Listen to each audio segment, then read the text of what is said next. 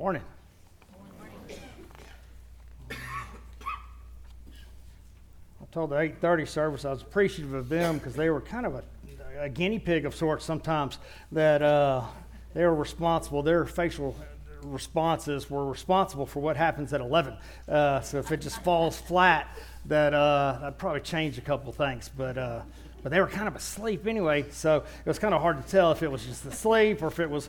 But I think we're good. So I think we're going to stay with the same topic, same sermon.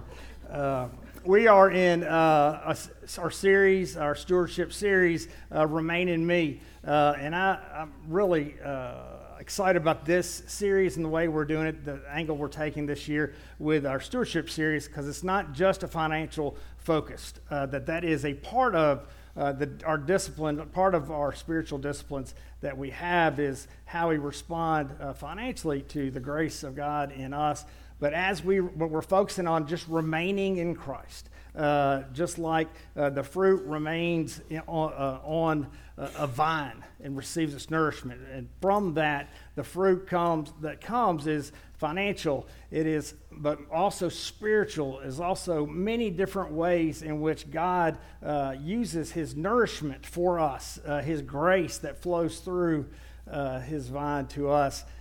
And shows itself. And so today we're talking about being provoked or provoking one another to good works, and some of that fruit that should come out in our life in good works, but as a result of, not to earn the love of God, but as a result of all that Christ has done in us and for us and with us, that should be the fruit of that. And so hear now the scripture for today, Hebrews chapter 10, verses 19 through 25. Therefore, my friends, since we have confidence to enter the sanctuary by the blood of Jesus, by the new and living way that He opened for us, through the curtain, that is, through His flesh, and since we have a great priest over the house of God, let us approach with a true heart and full assurance of faith, with our hearts sprinkled clean from an evil conscience, and our bodies washed with pure water. Let us hold fast to the confession of our hope without wavering, for He who has promised is faithful. And let us consider how to provoke one another to love and to good deeds. This is the word of God for the people of God. Thanks be to God. I was reminded of when I was in high school, of a young lady. At the time she was my age, so I didn't think of her as a young lady then, but now I do. Young lady, Kathy. And I think I mentioned this in my last sermon, and you maybe heard bits and pieces of this already, but I went to Christian Brothers, and it's for those at Christian Brothers, I apologize for saying this, but I was very much a typical Christian Brothers high school guy, at least at the time.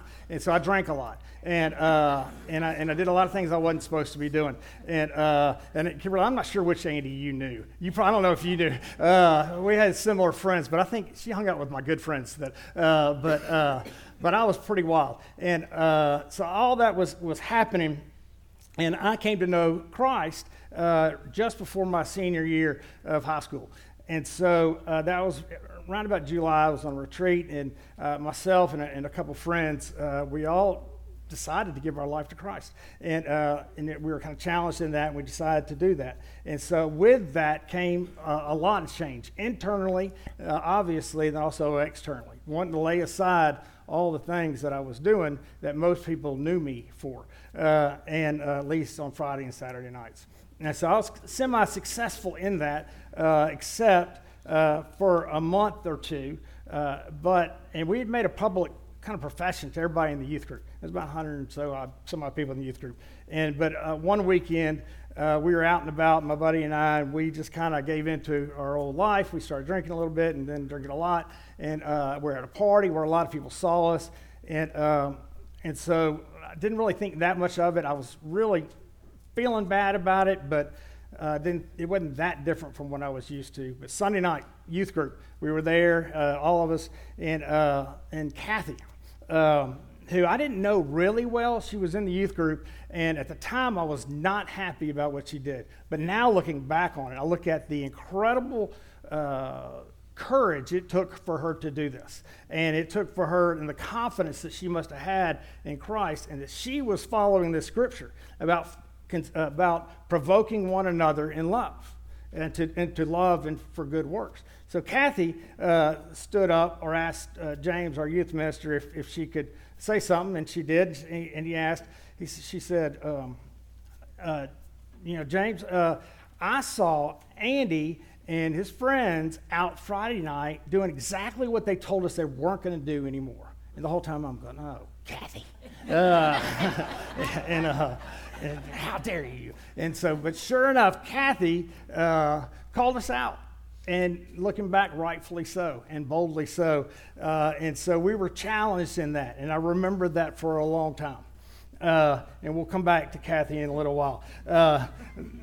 Therefore, my friends, since we have the confidence to enter the sanctuary by the blood of Jesus, by the new and living way he opened for us through the curtain, that is, through his flesh, and since we have a great high priest over the house of God.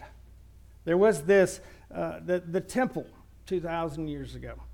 And there in the temple, there was the Holy of Holies, the place where God was said to dwell. In order to have access to God, you would have to direct access to God, you would have to be in the Holy of Holies. The problem was nobody had access. Nobody could, except for one, could go into the presence of God. There were limitations, and that's what a lot of this passage falls into that context. I also remember a Sunday a while back. I was associated in another church, and we had a service at 11 that was separate from the main service, and it was in the chapel.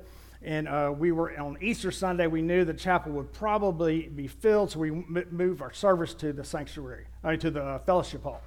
And we're going to have our services at the fellowship hall. One part of that service is that we had communion every Sunday. So our volunteers and our communion servers, they all got it together and got everything set up in the fellowship hall. And so we had our service. It was a wonderful service, had communion, and everybody came to communion. And then we were cleaning everything up. And our volunteers were bringing all the communion elements back to the chapel. And one of my communion servers came to me after. She was just in tears. I said, what in the world? What happened? What's the matter? She goes, I just ran into a woman, and she was at our service, and she asked me if she could take communion. And she says, I didn't want to go forward because my daughter woke me up late. We weren't planning on coming to church, but she talked me into coming to church on Easter. And I just didn't feel like I was dressed well enough to go up for communion. And she said it just broke her heart. Of course, she asked the right person. She just explained to her that it's God's grace, says that it doesn't matter how you're dressed, and that God loves us. She explained all that to her, but it just broke her heart. And stayed with me for, obviously till today, that woman was like so many of us, that oftentimes we feel like that we're not worthy to go to God. And the truth of the matter is we're not worthy. But that's what grace is. Grace is the undeserved favor of God for us, that God looks upon us favorably, that God looks upon us with love based on what Jesus did, not based on what we have done. So we're all worthy to go to the presence of God. And so that's part of what we're hearing here is in this temple, in this first part, verse 19 and 20 and 21, that something has changed because of Jesus. I referenced the temple, and now the temple structure of the day. So everybody who was Jewish, everybody who lived in Jerusalem, everybody who was anywhere near was familiar with this structure. The temple was set up in such a way that you were always aware of where you stood in relationship to the presence of God. That how much access you could have based on who you were, who your family was, what nationality you were, what gender you were. All of this would limit or give you access to the presence of God. Because right in the middle of the temple was the Holy of Holies. That's where God's presence was said to dwell. But on the outside, there was what was called the court of the Gentiles. And it was really a social place. It was a marketplace. It's a place where everybody could go to there. And now, if you were a Gentile, a non-Jew, that's as far as you could go. You could not, it was very clearly marked on the walls, on the gates, that you could not go any farther if you were a Gentile, a non-Jew. So beyond that, there was another courtyard. It was called the courtyard of the women, because this is as far as women were allowed to go. There was another courtyard. You're still a good ways off from the Holy of Holies.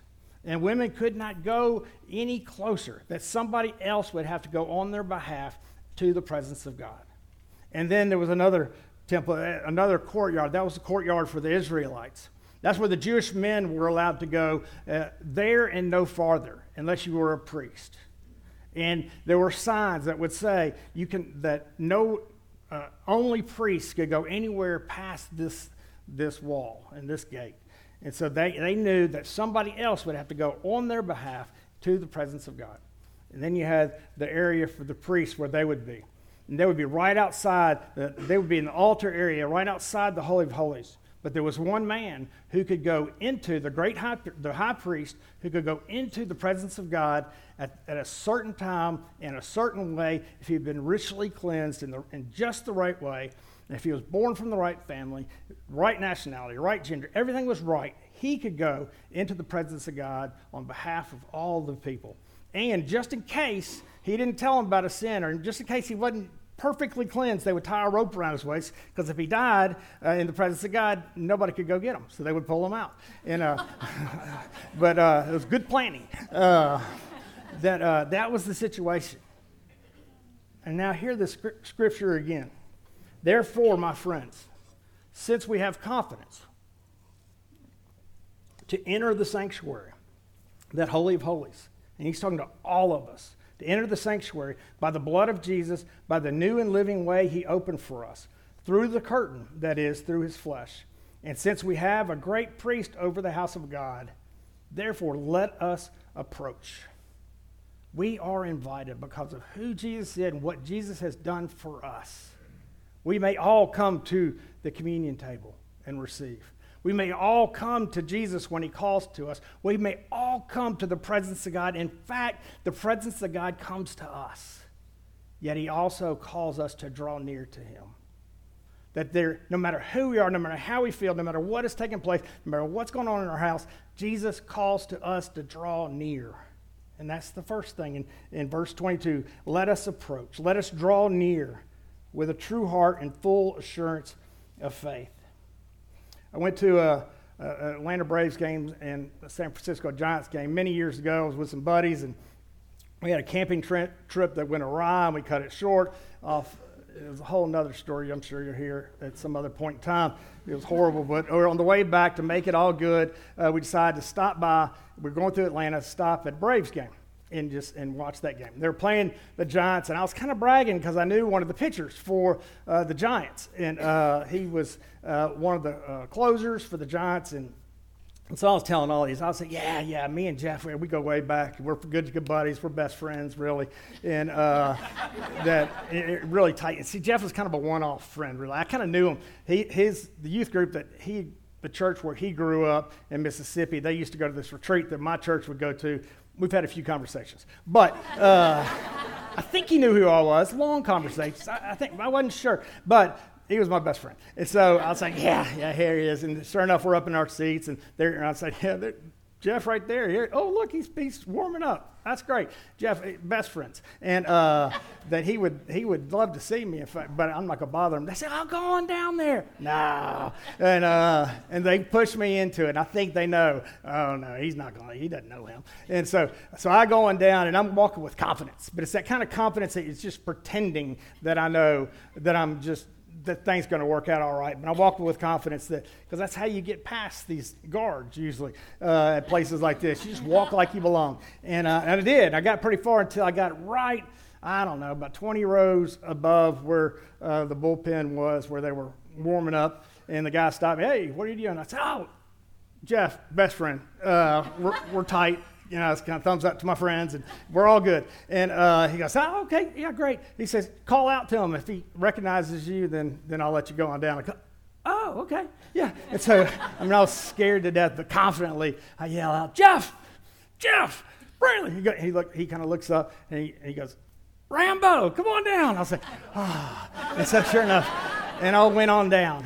I found out I had access. And so I went and talked to him, and my buddies were like, you know something. That was cool, and it was great. It was a really cool time. We are, not because we met somebody one day, not because of this and that, we are allowed to the presence of God, like I've said. He says, let us approach, in verse 22, with a true heart.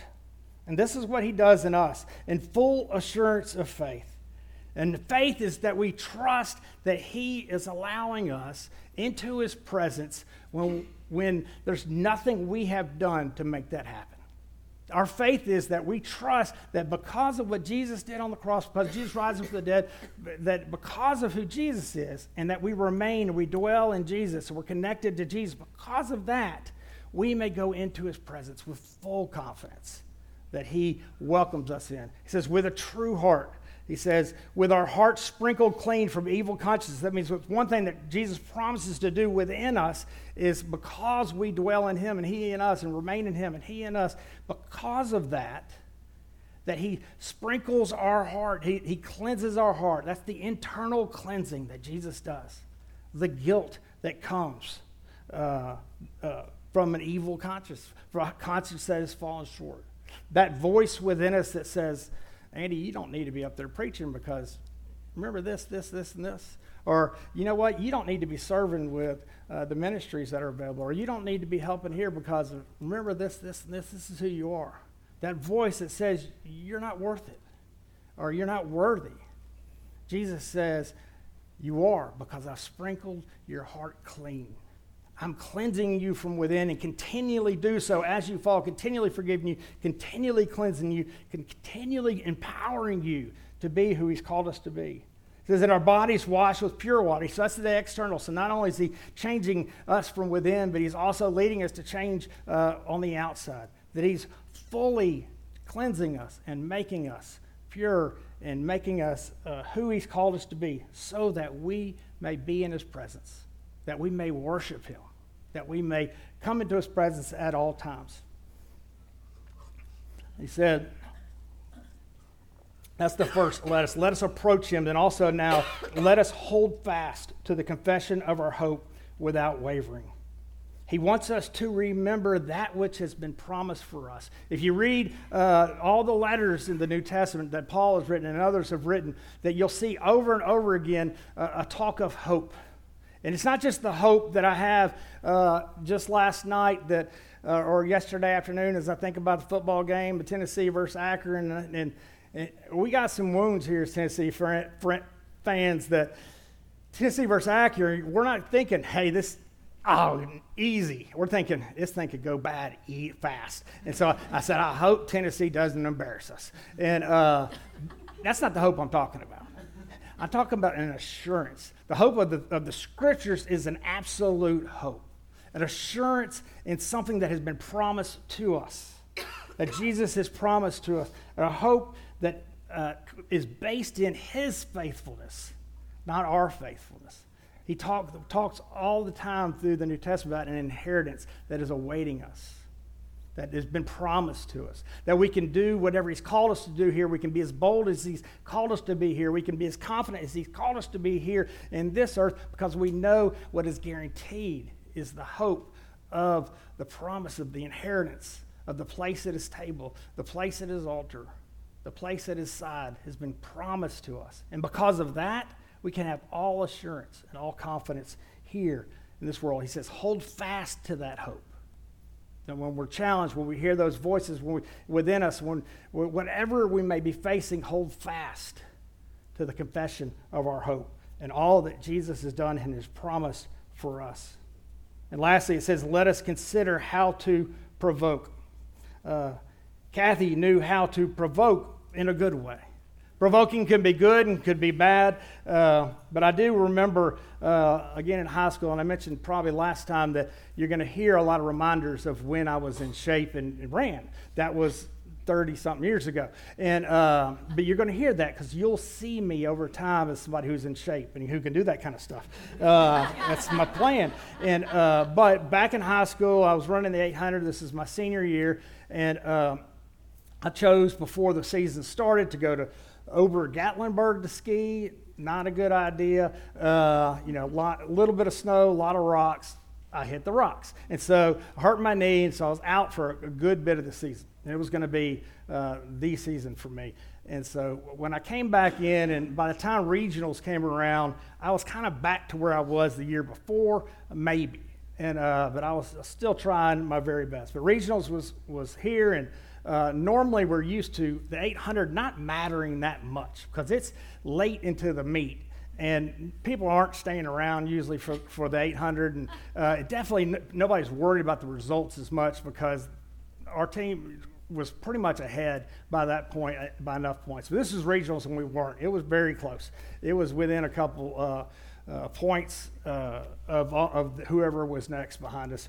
And so my race actually mattered. And so I was running it, and I was excited, I was into it, and I was going my first lap, but I was probably, in fourth place. And as I was running, I was taking off, I was trying, and then I turned the corner, and the very last corner was Coach Brock and Coach Ligon. Huge men. And Coach Ligon was our strengthening coach, and his famous quote was, "A man never drowned in sweat." And therefore, you can never sweat too much, is what I think he is saying. That you wouldn't worry about dehydration. You never drown in sweat.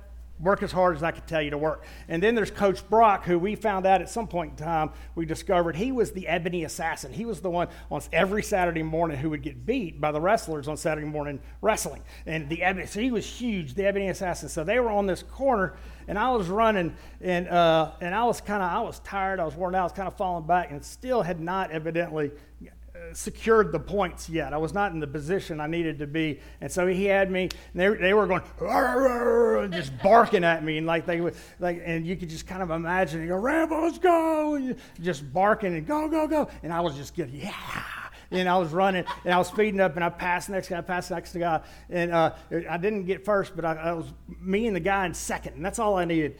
Me and the guy in second were just running side by side, coaches barking, and they're yelling, and I'm going, and this is my proudest moment in athletics. As we're running, the guy next to me just collapses, and I just wore him down, and then I don't think Jesus tells us to do it, but we run and we secure the points. So excited, provoking us, going that we need people in our corner who are calling to us. Maybe not the exact same way, maybe that they were calling to us. We need people like Kathy who are willing to say the hard truth to us at times. You're not doing what you said you were going to do. You're not living the life that you said you're going to live. You've asked us to hold you accountable, and so I'm going to. We need the people in our life who are cheering us on, who know that we're falling back, that know that we're getting tired, that are cheering us on, saying, continue the race, hold fast to the confession, remember who you are in Christ, follow Christ in everything, move forward, provoking us on. And God has called us to be that person in the lives of others.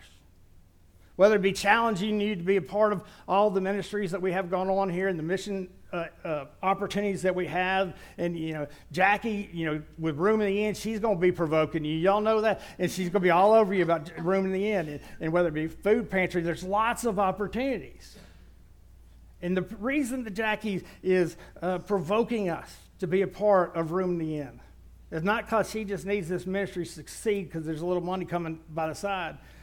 The reason is because she has found that it has made an incredible difference to her to see these men and these women who come and who you have an opportunity to serve and to love and to spend time with. And because of that, her life has been filled with joy because of that, and wants you to be a part of that. There's all kinds of opportunities, whether it be something you sign up for or just throughout the day. Make sure you surround yourself with people who are provoking you, people who are pestering you even, people who are challenging you to be the best. And when they do, respond.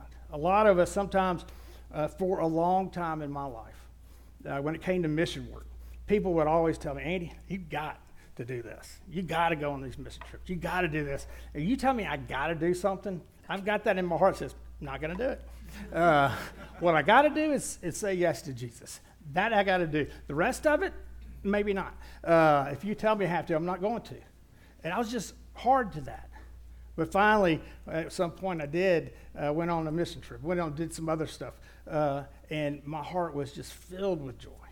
I'd been provoked, I'd been challenged. And finally I stopped. I said, okay, I'm going to do it. I'm going to listen to these voices to me that are calling me to step beyond myself.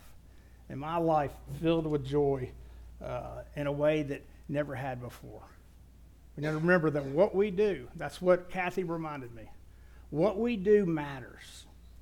Others notice. What we do matters to others. So let's live a life that is consistent with the calling and the hope that has been given to us. Let us pray. Heavenly Father, we thank you that you have called us to a ministry that's far greater than ourselves. That you have placed us in relationship with Christ, and given us that opportunity and opened the doors so that we may have full access and place us in relationship with each other so that we may lift each other up, we may push each other forward, and that we may be encouraged ourselves to live out the life that you have called us to live. In your Son's name we pray. Amen. And now invite our ushers to come.